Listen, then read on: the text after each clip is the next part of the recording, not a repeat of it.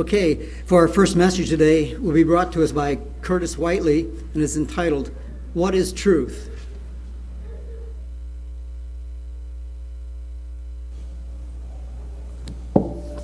Good afternoon. It's wonderful to be here today, see everyone's faces. Just like to start off by with a word of appreciation and thank you for many of you have been praying for me in the past a few weeks with my new job situation, and you've also been praying for my wife Katie through her pregnancy. And our son Asher is not quite here yet, but she is scheduled to be induced on Tuesday. So just wanted to thank you guys for all your prayers and the situations that me and her have been through in the past 9 months, I guess it's been.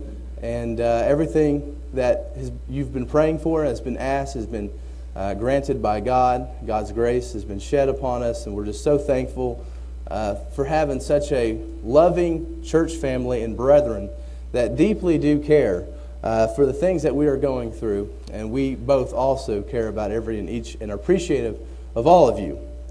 Now today I would like to start by asking a question. Is it not obvious that we live in a world that is so full of mixed ideas, opinions, philosophies? And this is kind of a cliche. I'm not saying anything that we don't know. I mean, it's almost old news to us. We've lived in this world for many years, and we've seen the way people think. We see the ways of the world. And of course, when things such as when you're living here in the United States and you have political debates going all the time, it seems like these ideas and opinions start to get put on overdrive, kind of full throttle. And you start hearing people get a little bit more bent out of shape, a little bit more uptight, a little bit more vocal about what they think is truth, about what their idea is. Okay? You see the propaganda that's out there that tries to slander people. And I was talking to Ron Wilhoit before we went in here, and he just, I guess, had a saying that the Republican Party and the Democrat Party are on the same side of one coin, minted in hell. And I thought that was funny and something that he just told me to kind of give to you. That's not my material, that's Ron. Okay? Not his. Okay?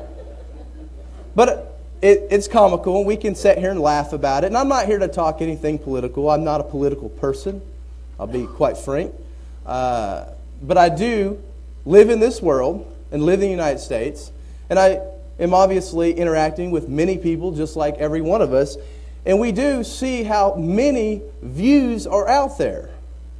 Many of them, majority, are so contrary to what the Word of God has to say that it almost becomes like we're walking in this vast valley of just pure darkness sometimes. And not to be negative, but we have to be real. We have to be frank. Jesus was frank about the world He walked in.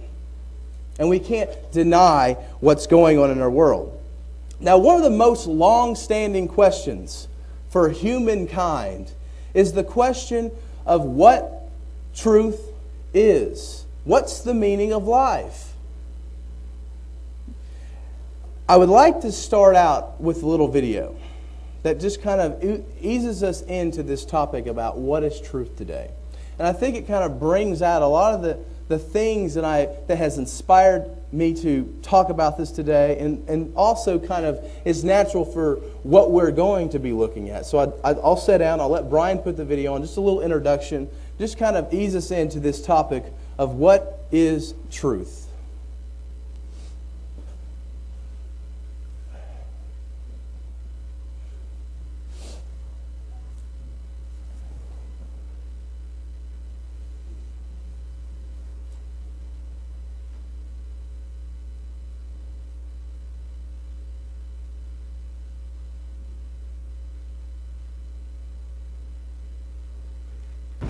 Have you ever stopped and wondered why you were here? Where did you come from? And what's the point of life? People on the TV tell us that life is all about making money, it's all about being famous, it's all about sex and things that make us happy because we're worth it. But the more and more I hear about this, the less and less I believe it. And what about this idea that there's no such thing as absolute truth? People are telling us this all the time these days. So let me throw this out there. I believe everyone was created for a purpose, and we are by no means here by accident. And get this, I believe I know the person who created me, and despite what everyone else says, I believe that there is such thing as absolute truth. A man once said many, many years ago, "You will know the truth, and the truth will set you free." And for thousands of years, people have been set free by this truth. I know that man, and I truly believe that he does speak the truth.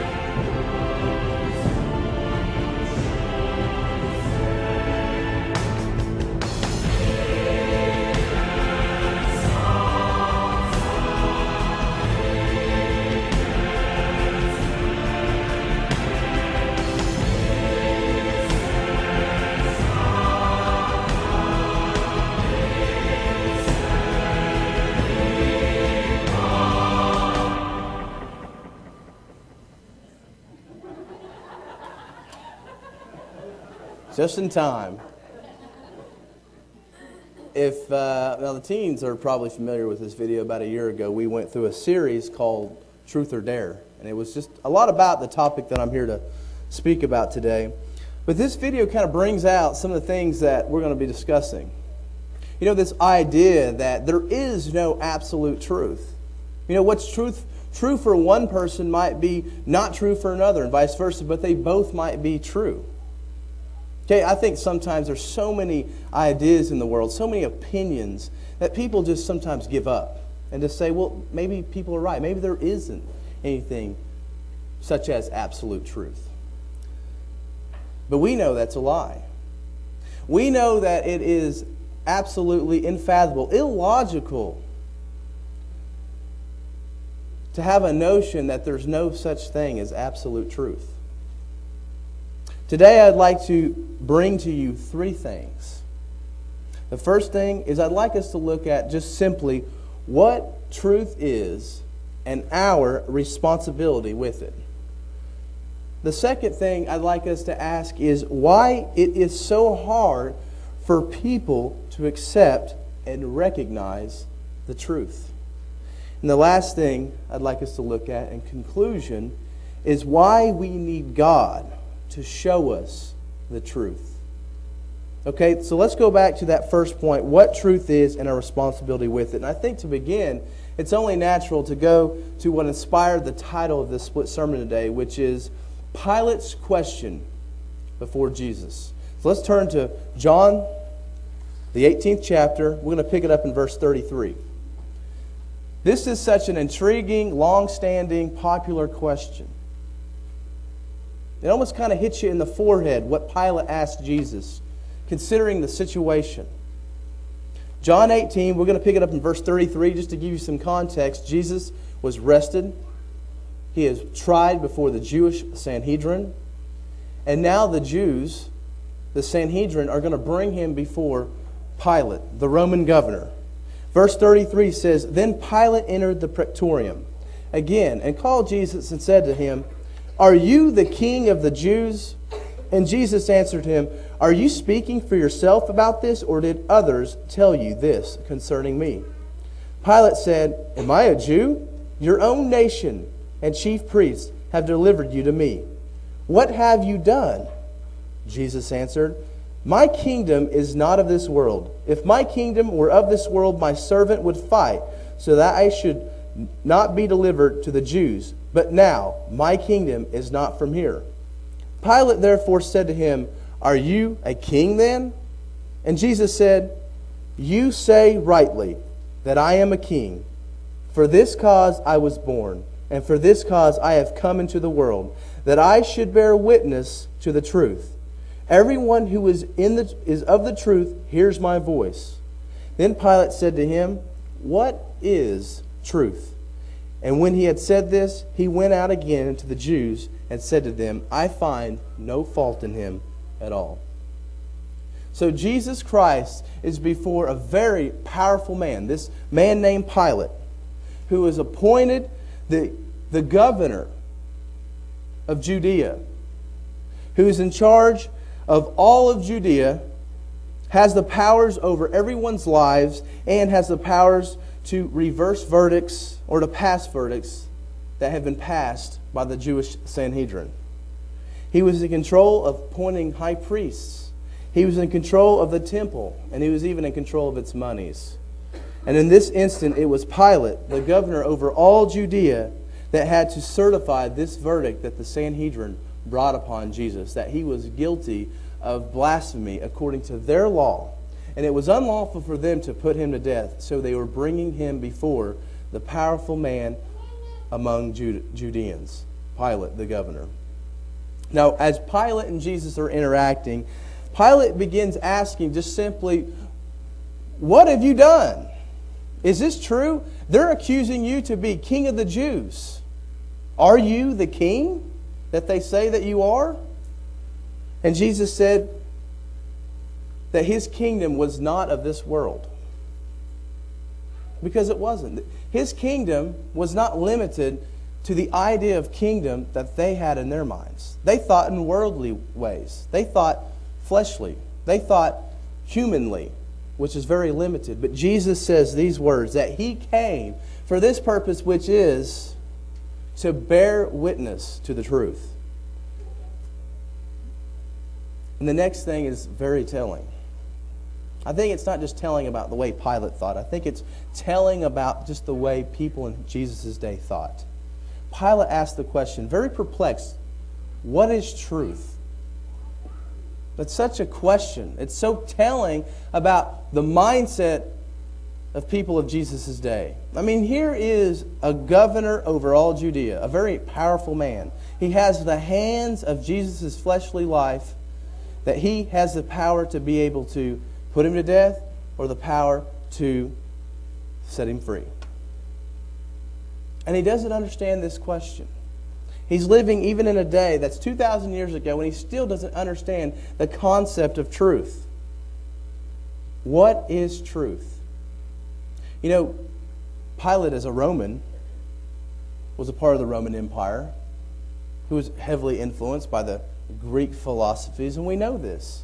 And we see evidence of this, that truth was something that was extremely confusing even in Jesus' day. We remember Paul going to Athens on Mars Hill and looking at all the statues and shrines of all the gods, and even to the unknown God, which was supposed to designate the God of the Bible, the Hebrew God. They didn't deny the Hebrew God. They just wanted to add him to their collection, to their polytheistic system of gods. Because they were open to everything. They were much like a lot of people are today. They didn't believe in this absolute truth. They believed in many different truths. And they fueled the confusion of the world back then, just like our leaders today. Our so-called experts fuel the confusion of our day. So let's ask the question, what does the Bible have to say about this truth? Pilate asked this question, what is truth? Let's look at what truth is according to the Word of God and our responsibility with it. Let's go to Ephesians, the first chapter, and pick it up in verse 13. And let's see that the gospel message is truth.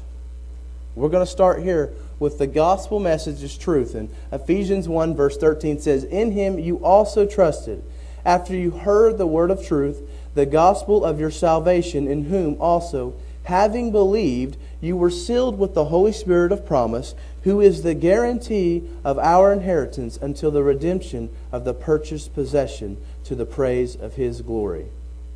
So the gospel of your salvation, the word of truth. And Paul right here, it's almost like he's kind of going back and looking at the natural process of conversion.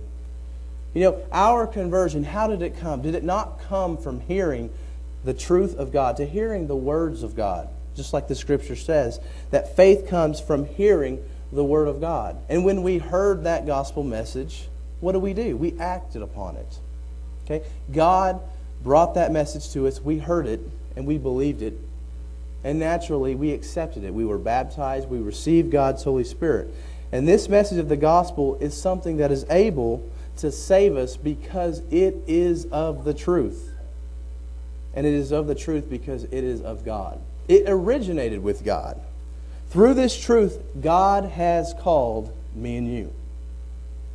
This message is of God. Through this truth, God has worked miracles. And we see that God worked miracles in Jesus' day, before Jesus' day, since Jesus' day, and even today. Through this truth, God has turned the world upside down. If we remember that in Jesus' day, right after He was crucified, the early church, the disciples that became apostles, who were going to bear witness of Jesus, all the things He did, all the things He said. And what was it that was said about these Christians? That they had turned the world upside down. The Roman Empire was in an upheaval because of this measly little group of believers in Jesus.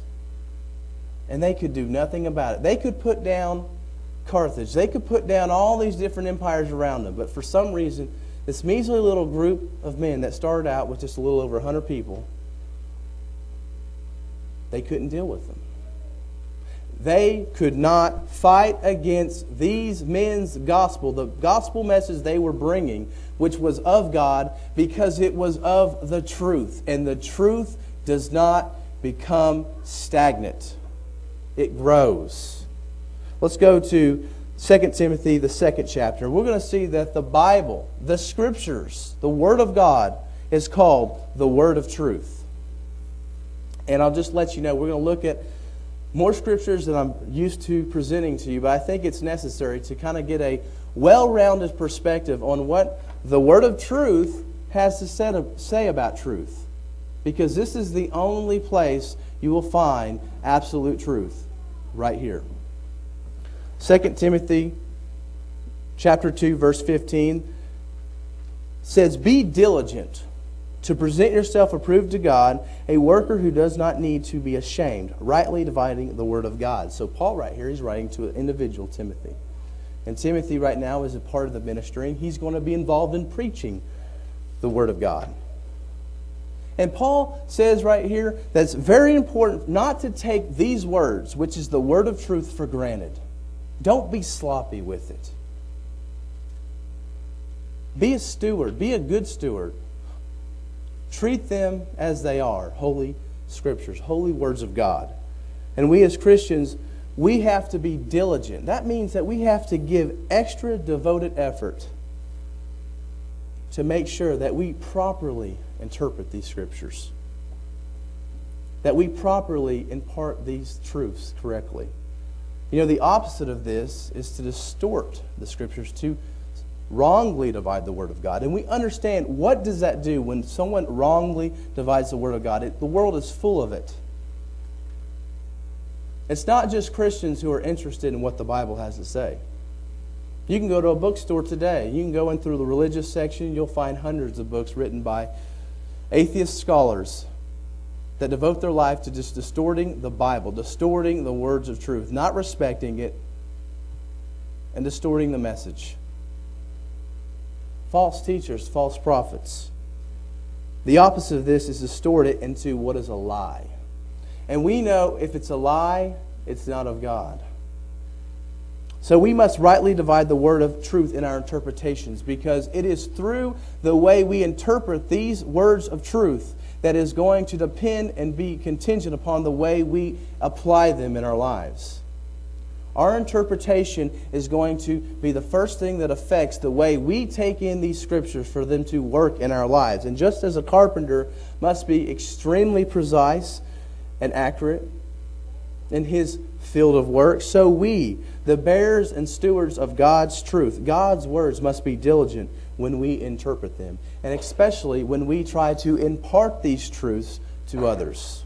So the Bible is called the word of truth, and we must be diligent. We must be very faithful towards them. We must put in effort and make sure that we rightly divide these words, that our interpretations will be correct. Let's go to John the 8th chapter.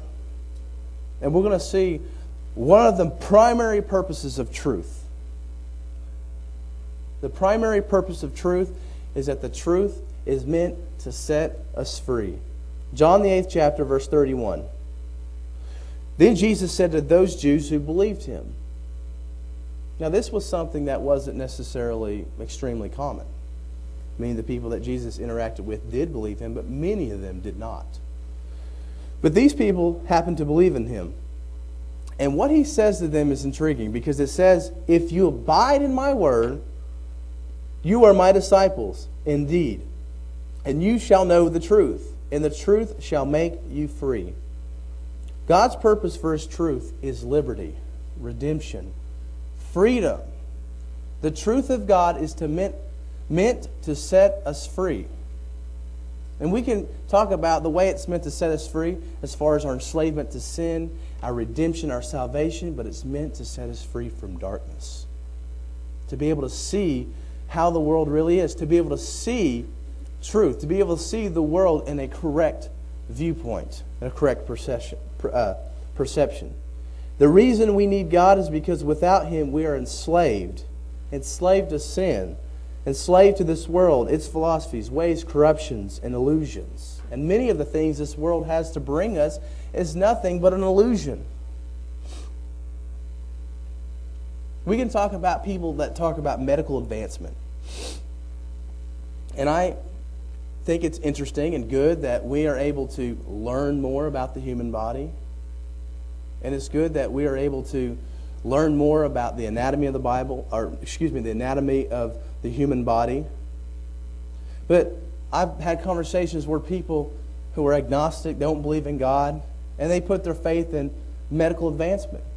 That someday medicine is going to get so advanced that we can just get a shot, live forever, or live 300 years.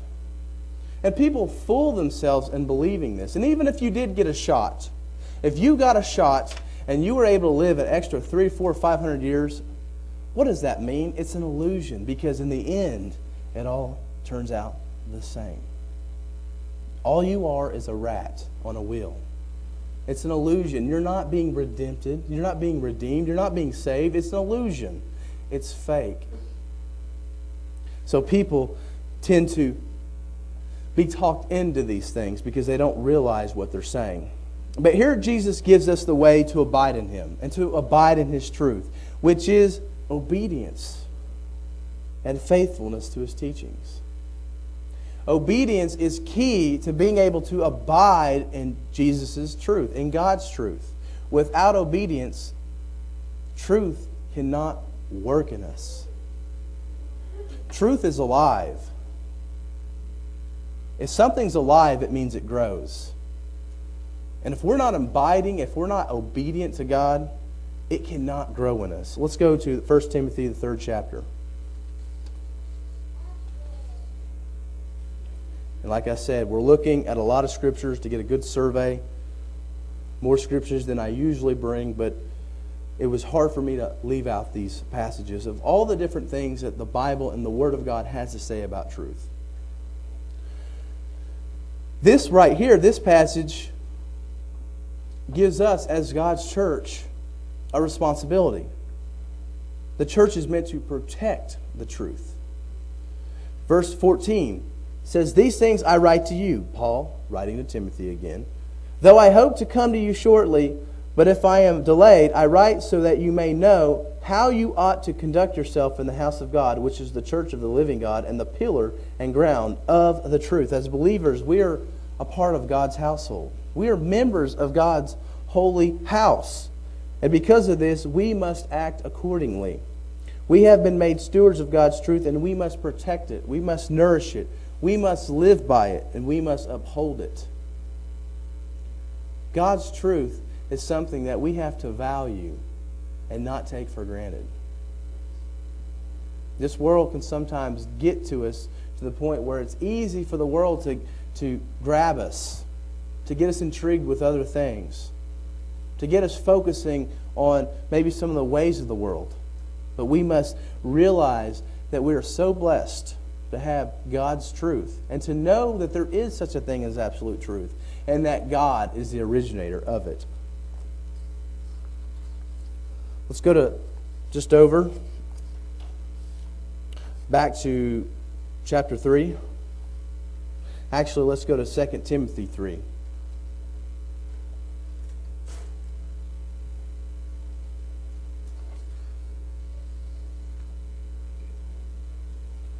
Second Timothy 3, verse 1 says, "But know this, that in the last days perilous times will come.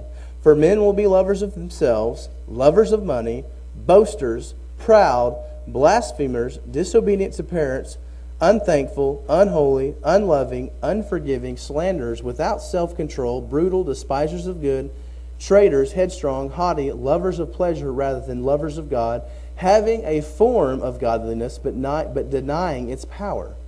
And from such people turn away." And right here we see that Paul tells us the antidote to this. That we are to turn away from people like this. And we understand that we sometimes cannot completely avoid running into people who behave like this. Let's understand, we have to live in the world. We have jobs. We have to go. We have to interact with people. We have to make a living.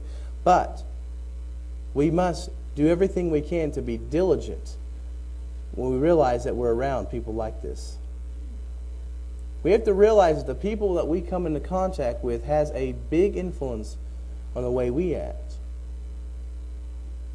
It's true.